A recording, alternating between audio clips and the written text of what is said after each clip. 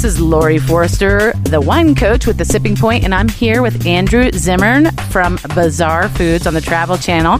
You don't look that bizarre. You look pretty nice. Pretty tame. Pretty tame. Haven't eaten anyone yet today. Perfect. Well, I knew this was going to be a fun interview. Thanks for taking the time. And I thought you could just tell us, you know, there are probably tons and tons of chefs out there who would love their own TV show. Yeah. You have a very unique show, unique take. How did that all come about? Because I had a unique idea with a unique take. Perfect. It's really, really hard. I mean, television is right place, right time. And quite frankly, I've been pitching the show to everyone who could possibly take a meeting with me. And everyone said, no, until finally I knew a Travel Channel enough that they said, go make a 5-minute version. They liked that. We made a 10-minute version. Then they said, okay, go make a pilot. And we did 2 pilots. One for a sports food show called Ballpark Foods. And then the other one was Bizarre Foods. And Great. When I was young, I knew I wanted to be in the food business, knew I wanted to be a chef, and I started working in kitchens when I was 14 years old.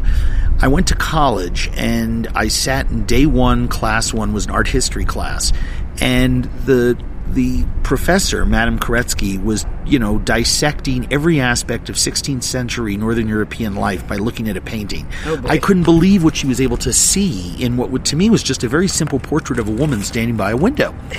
But the fact of the matter was that she even, I saw a fruit bowl behind her on the table. I didn't put 2 and 2 together that, bananas don't grow in Holland. So it had to come from somewhere. And so the story of trade and commerce and the position and status of the family and all this kind of stuff was something that she was so adept at looking at. And it dawned on me, having traveled with my father all over the world and eating. He's one of the world's great traveling gourmands. Food is great. Food with a story is even better. Food with a story people hadn't heard about is best of all. Nice. Those stories are best found at the fringes of society. They're not front and center. So over the course of the next, 19, 20 years of my professional chef life, I tried to tell stories to my staff and engage customers on looking at food in a different way. So when I finally had the opportunity to do a show on Travel Channel, I pitched them on what my lifestyle was. I live my brand, so to speak. That's great. And so few people realize in the television space, I'm not interested in being the host of a program. To me, that's a miserable job to have. You have to pretend to like something. You got to pretend to like hosting a competition. I mean, it's just like I just don't get it. Great chefs want to inspire people to cook, and will do behind a cutting board type of show. I like to engage people on the idea that nothing can change the human condition and human behavior more than traveling. You put yourself in position to learn and adapt and try new things, and I think it's a magical experience. And when I started merging my ideas about interpreting culture through food with the transformative nature of travel, I came up with a very, very serious show. And they said to me, that's great. It'll be on PBS. You'll get 6, limited run episodes, and then you're done. Oh. And they said, but if you do 80% entertainment, because you're a funny, nice guy, and 20% serious message, it might work. So I had the opportunity to do the show. What you can never count on. There's so many great shows that come out here, and then the next thing you know, they're relegated to the dustbin of TV-dom. I was very lucky. People responded to it, and they want to go with me somewhere every week, and that's the greatest gift. I mean, that's not my doing. That's the audience responding. So I'm the luckiest guy in the whole world that people want to do it. And then, I mean, the fact that we've been on, we've made 120 episodes by the time this airs, and we've won awards, and we're successful, and we've been on 6-7 years now, and I'm stunned. I'm happy. Awesome. And for me, because wine is my thing, I think you can travel by glass, and that inspires me to learn about other places. Even better when you go. So I love that you do that food is seen the same way. Sure. But if wine didn't get you drunk, no one would drink it. It does taste good. I love saying that to wine people.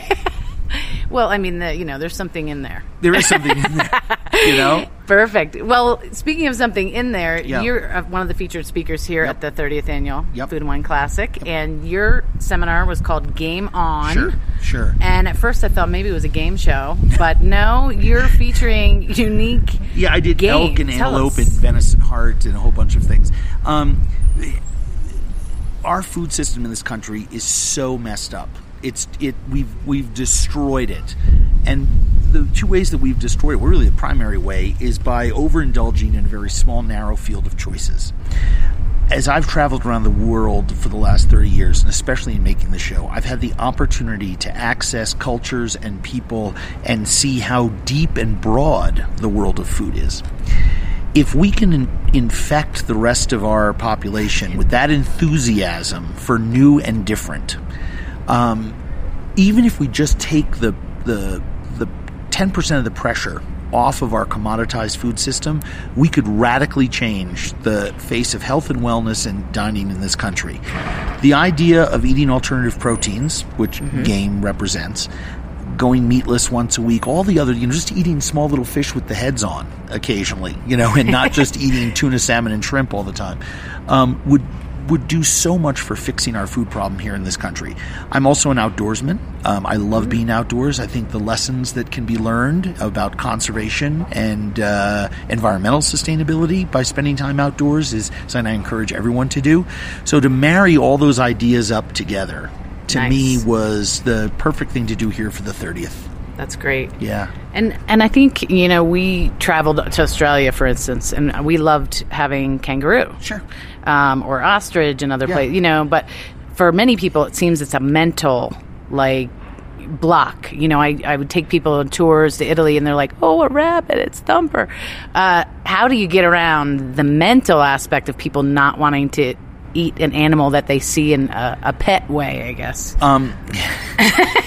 We have a psychological predisposition to not want to eat certain foods because of the messages that our culture sends us. When the bats are frying in the bowl, in the pot, in tribal Thailand, the first people to run to the pot are the little kids. They don't know about vampire culture or Halloween or the message, ooh, they're dirty, and the ones in America for the most part are. But the cultural messaging is what tells us something is yucky or gross. Parents do a horrific job. I mean, look, I'm a dad. Being a parent is the hardest job in the whole world. My son did not come with an instruction manual. However, you have to be concerned about your children's eating life, and you have to open them up to new ideas, and that means setting an example for young kids. By the time they're a year old, they've heard mom and dad say 1,000 times, oh, that's gross, oh, that's yuck, oh, disgusting. We're giving them the wrong message. True. One of the great things about my show for families to watch together is the message that we encode in every scene that we do about acceptance, about the primacy of patience and understanding, stuff that's gone out of favor in this world. And I think that if we can accept what people eat, which is, I think, easier than accepting a lot of other things because we all love food, then we can accept the color of their skin, their language, their political values, their spiritual system, all the rest of that. So we have a pretty serious message in there, shrouded in our entertainment. And they're really fun. Yeah. So, I mean, look, it's psychological, and basically what I do is I shame my friends. It's like, and it's really delicious, Right. I mean, roasting a rabbit with lemon and olive oil, in a covered pot, the traditional old world French way, is one of the truly great dishes in the world. I mean, I don't know why people wouldn't want to eat that. Absolutely. Well, I mean, that's what's... And people are all liars. There's not a lot of people keeping bunnies as pets. I mean, they're just, they got to forget about all those children's cartoons and be reminded that it's probably more important to eat a rabbit once a month, because then we won't be eating, factory farm chickens all the time. I love it. Well, I certainly knew that your show was entertaining, but I didn't know the passion and all of this behind it. So this makes me even more excited about it. And I know folks can tune into your show. And is there a website folks want to... AndrewZimmern.com. Brand new. Fantastic. If wine didn't get you drunk, no one would drink it. That's my favorite quote today. Discover the recipe for a delicious life each week on The Sipping Point with Lori Forster, the Wine Coach. Each week, Saturdays at 12:30 p.m. on WBAL 1090 AM or at WBAL.com.